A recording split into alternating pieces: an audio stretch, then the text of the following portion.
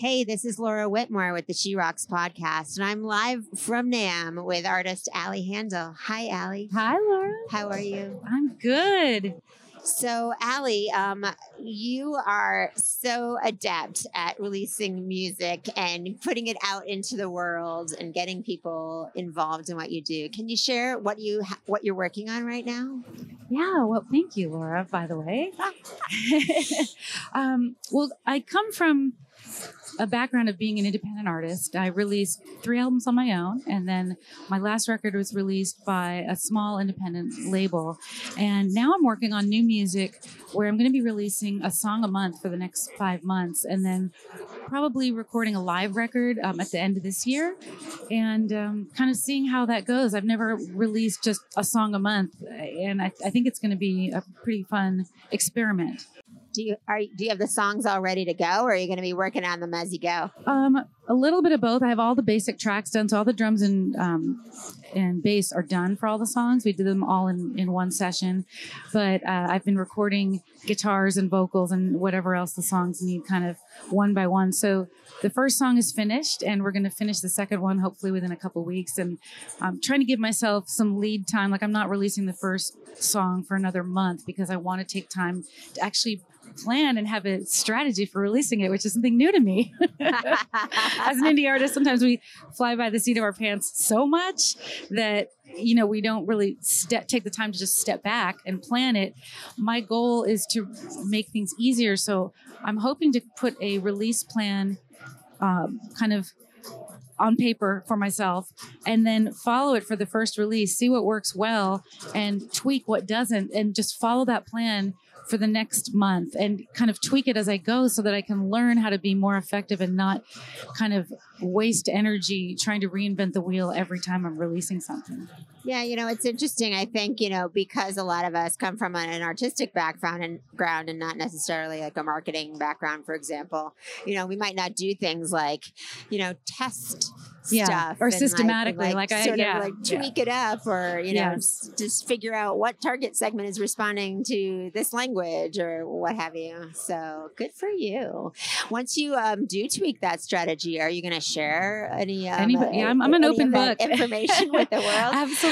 We might need to interview you again and see what worked and what didn't work. Yes, absolutely. Yeah. I mean, one of the things that I love about the community of fellow independent artists and really fellow artists in general is just sharing things with each other so that we can all help each other, because I feel like we're all in this together, and the better that I do, the better you're going to do, and the better you do, the better I'm going to do. And, we can kind of raise our game simultaneously.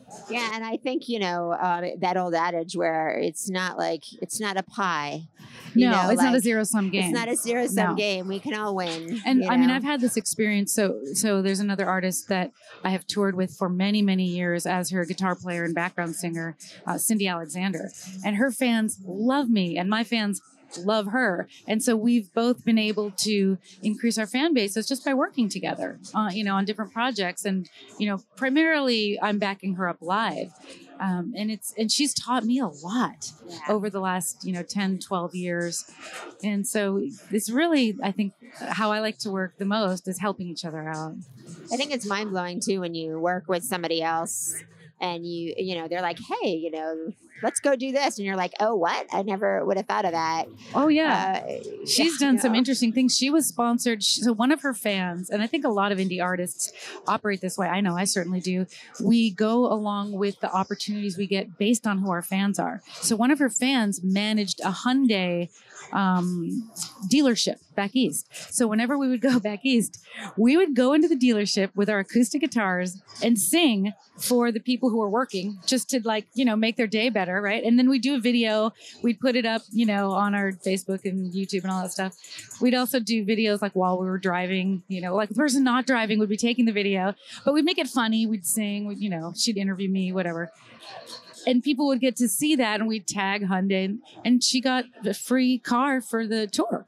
So, I mean, we use whatever we can to get, and they loved it. I mean, it was a win-win for everybody involved. It's interesting because I work with brands a lot in the music instrument space, especially, but I think they're always looking for something cool to do too. And I do agree. think that there's a lot of opportunity out there that people don't necessarily tap into because they're afraid, like, oh, they won't want to hear from me or well, what and have I you. think generally that's true because usually artists approach a company with, what can you do for me? And that's the wrong way to approach them. If you can come up with an idea of what you can do for them, which is also going to be enlightened self-interest for yourself, that's a really great way to approach a company. And I always try to approach a company having thought a little bit in advance, like, do they want more women endorsers, say if they're a guitar company or accessories or what have you, or what can I do to help them? Maybe I can do a regular YouTube series if they'll sponsor it, and that'll help me with my goal of producing content every week. And maybe it'll also help me with some income, and it'll help them align themselves with, a female musician who's out there every single week creating new content that's branded with that company.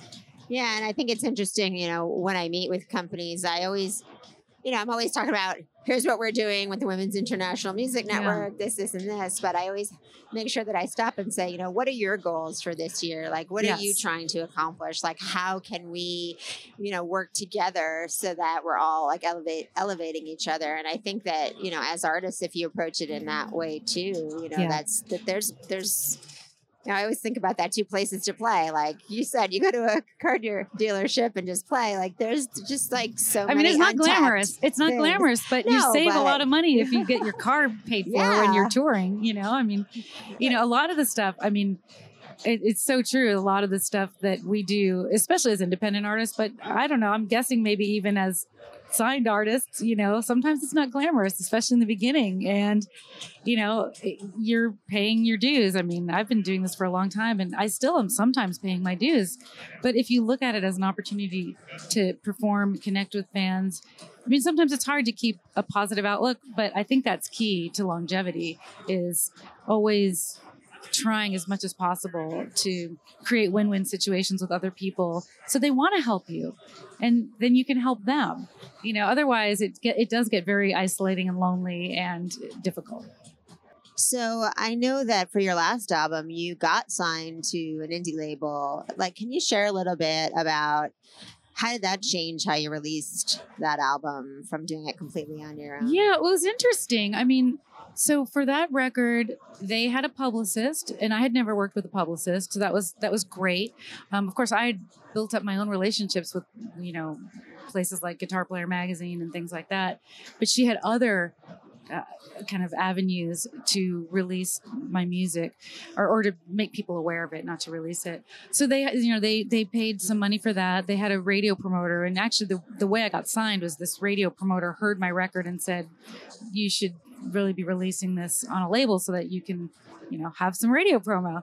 So those are things I had never experienced before. And it was nice. It was nice going on tour and getting, in a couple of instances, I actually had the experience of press in a small town where there was nothing else to do, bringing people out to the show. And that was something I had not experienced before. Like, and it doesn't really happen as much in the bigger cities, at least for me, but in a small town where there's not a lot to do, if you are like in the entertainment section with big photo and then you're on the radio there, it's a big deal, so that was really helpful. But it was interesting just being on a label, like you give up control of certain things.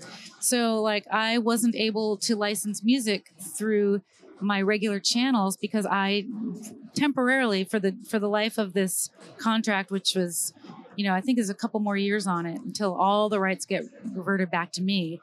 I don't get to control who licenses my music.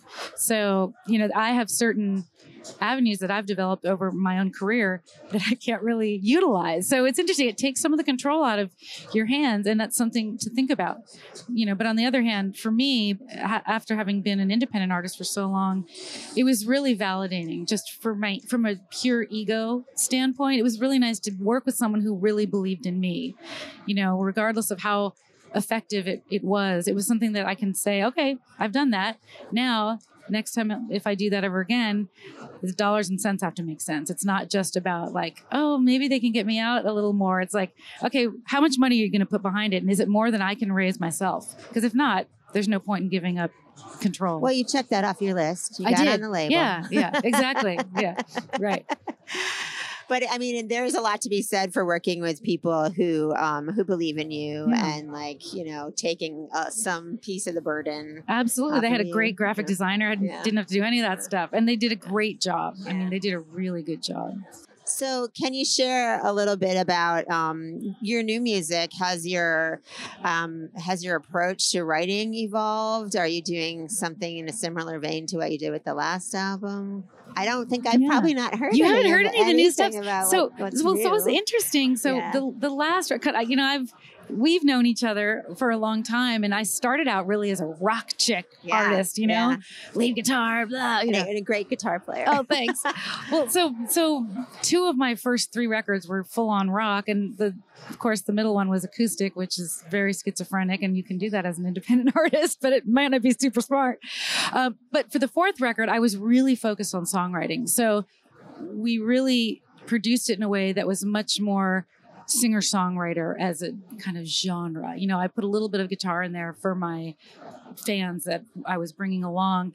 But it's really interesting. Since I released the record, I've released a couple singles in the last year. And one of them got on this Spotify playlist called New Blues. And just because really it has a slide guitar in it. Really, I think that's why. I mean, so it's kind of rock. It's kind of rock, blues, whatever. And that was really great for me. And I realized, oh my gosh, as a guitar player, you know, and I'm not 20 and I'm not even 30, I'm older. And as a guitar player who is older than 20 or 30, it's really cool to put myself in this genre of more of a blues place, because first of all, either as a singer-songwriter or as a blues artist, really you just get more and more authentic as you get older. You know, there's no too old for blues. Like that doesn't even exist, right? I mean, yeah, it's true. The older the better in the blues. Right, in the blues, you know, the older and the more haggard you are, the better. It's more real. You've been around. It's real for sure. It's really real. So that appealed to me. And also as a guitar player, you know, I first learned how to play guitar by learning the blues. So I've really kind of, since the success with that single and kind of thinking about, okay, where do I want to go for the next 10 years in my career? I'd like to put myself out there and I really want to tour more. And there's a lot of great opportunities if you're a blues artist. Sometimes I find it's really important to be able to kind of put yourself in a musical niche. I know as artists, we don't like to really pigeonhole ourselves, but someone's going to pigeonhole you. So if you do it, at least you go where you want to go. As a blues artist, I think there's more festivals to be able to play, and just more opportunities. Really, you know, even singer-songwriter is a huge genre, and I never really fit there because I was way more rock, more funk oriented. You know, I'm not a traditional blues artist by any means, but my stuff definitely comes. Flavor. There's a little flavor. You know, there's a little slide guitar. There's, you know, so it's been an interesting kind of journey musically, but you know, it's something that I enjoy. And and as an artist, you know, nobody wants to put out the same record over and over again. I mean, it's just super boring. So are you saying that the more of your new stuff is going to be more bluesy? Absolutely. Yeah, absolutely. Very bluesy. Yeah. Cool. It's funny. I was talking to Mindy Abair a couple of days ago about the blues and how I feel like my sense is that the blues is like I don't know. It's becoming more prevalent. Like I think so too, and especially women. Yes, in the blues genre. Samantha Fish, Larkin Poe is one of my favorite bands. Oh, they're so amazing. Yeah, I love them. Yeah. So I mean, I just see these women who are just contributing in their own unique way to that genre, and it's really refreshing and exciting, and it's so fun to see live. Yeah, and that's where I just and I have such a great band. I just want to get out there with them so much more. It's, you know, I traditionally have toured just by myself, and I can do it, but it's a completely different experience for myself and the audience. And I know my audience, they want to see me shred, you know, a little bit, you know, and I don't, you know, I don't. That's okay too. They want to see me shred a lot. I don't. That's not really my. But to be able to do that it's hard to do that solo acoustically. Yeah. It's so much easier to do that on electric guitar with a rhythm section. It's And just, the blues, you could take that anywhere. Your you really solo can. Can You be really anything can. on Yeah. a different night. Go Yeah. for it. Yeah, absolutely. Yeah, that's really cool. I want to see you playing live electric. Yeah, kick-ass we'll have to organize blues. something. Yeah. That's awesome. Can you share a little bit about what your like go-to gear setup is these days, and what guitars you playing? Yeah, right now I am playing a lot of my Gibson Les Paul. I have like a 1996 Les Paul Classic Plus. I love it. And my Tele, it's a custom shop Tele from Fender. And I just got this Fender Blues Junior. It's a small 40-watt amp. Is it 40 watts? How many watts is it? It might even be fewer than 40 watts. It weighs 40 pounds, which is really attractive to me because I can carry it around. But it sounds amazing. And I've been using that quite a bit lately. And I'm in the process of redoing my pedal board, but I've just connected with an amazing company called Cordial Cables, and I've been using their cables for everything. They're really high quality. Awesome. That's great. And D'Addario strings, of course. Yes. I've used them forever, and I love them. Yeah. And the people at D'Addario. The people are so amazing. Cool Yeah. and awesome to work with. Yeah. Can you, I just want to talk about this for a minute. Like, can you share, I am so impressed with how you market your music. Like, I'm friends with you on Facebook, and I've seen your Facebook ads and how they like pull people in and get them to interact with like what you're doing. And I just love how innovative and forward thinking you've been with how you market your music. So how did you learn how to do that? And can you share a little bit of advice in that regard? Yeah, absolutely. So I've been studying marketing for musicians, especially online marketing, for several years now. And there's a lot of people out there doing it. Right now, my favorite place to go to learn this stuff is a website called Indepreneur.io. And the way you spell that is INDEPR. Let's see, Indepreneur, like entrepreneur, PRENEUR.io. And I feel like they are very up to date and very practical and hands-on with their advice. And they really have the right attitude. Like they want to create like an army of 1 million super successful independent artists. And I think that's just incredible. And I also feel like the way they teach with their videos is just so easy to digest. And this stuff is so hard for so many musicians. Like, it's so easy to get overwhelmed. And even if if you sign up for this Indepreneur, it's a monthly membership. And I think right now it's like $40 a month, which is way underpriced for what they offer. But you will log in and then you'll see all the courses they have, like Spotify and how to do Facebook ads and all this kind of stuff. It can be completely overwhelming. But the thing that I like to say, and I try to take this advice myself, is just focus on one thing at a time. Oh, another piece of advice that this book is The One Thing. And I forget who the author is, but just Google The One Thing. And the whole principle of this book is, what is the one thing you can do either in your life or your career or whatever you're looking to improve? What is the one thing that will make everything else either unnecessary or easier? So for me, as an independent artist, yes, it's changed my life. If you just look at everything Give that me way. an example. Yeah. In my music career, my one thing is getting more fans, because the more fans I have, the more likely, first of all, if I really wanted another label deal, like a better one, maybe that with more money and all this kind of stuff, more marketing, blah, blah, blah, the more fans I have, the more attractive I am to anybody who wants to work with me. The number one thing for me, and the more freedom I have to not go with anybody, to just support myself by selling my fans my merch and my membership and all this kind of stuff. So for me, the number one thing, fans make everything either easier or unnecessary. If you have fans and you're Ani DiFranco and you don't want a major label deal, you don't need them. You don't need them, anybody.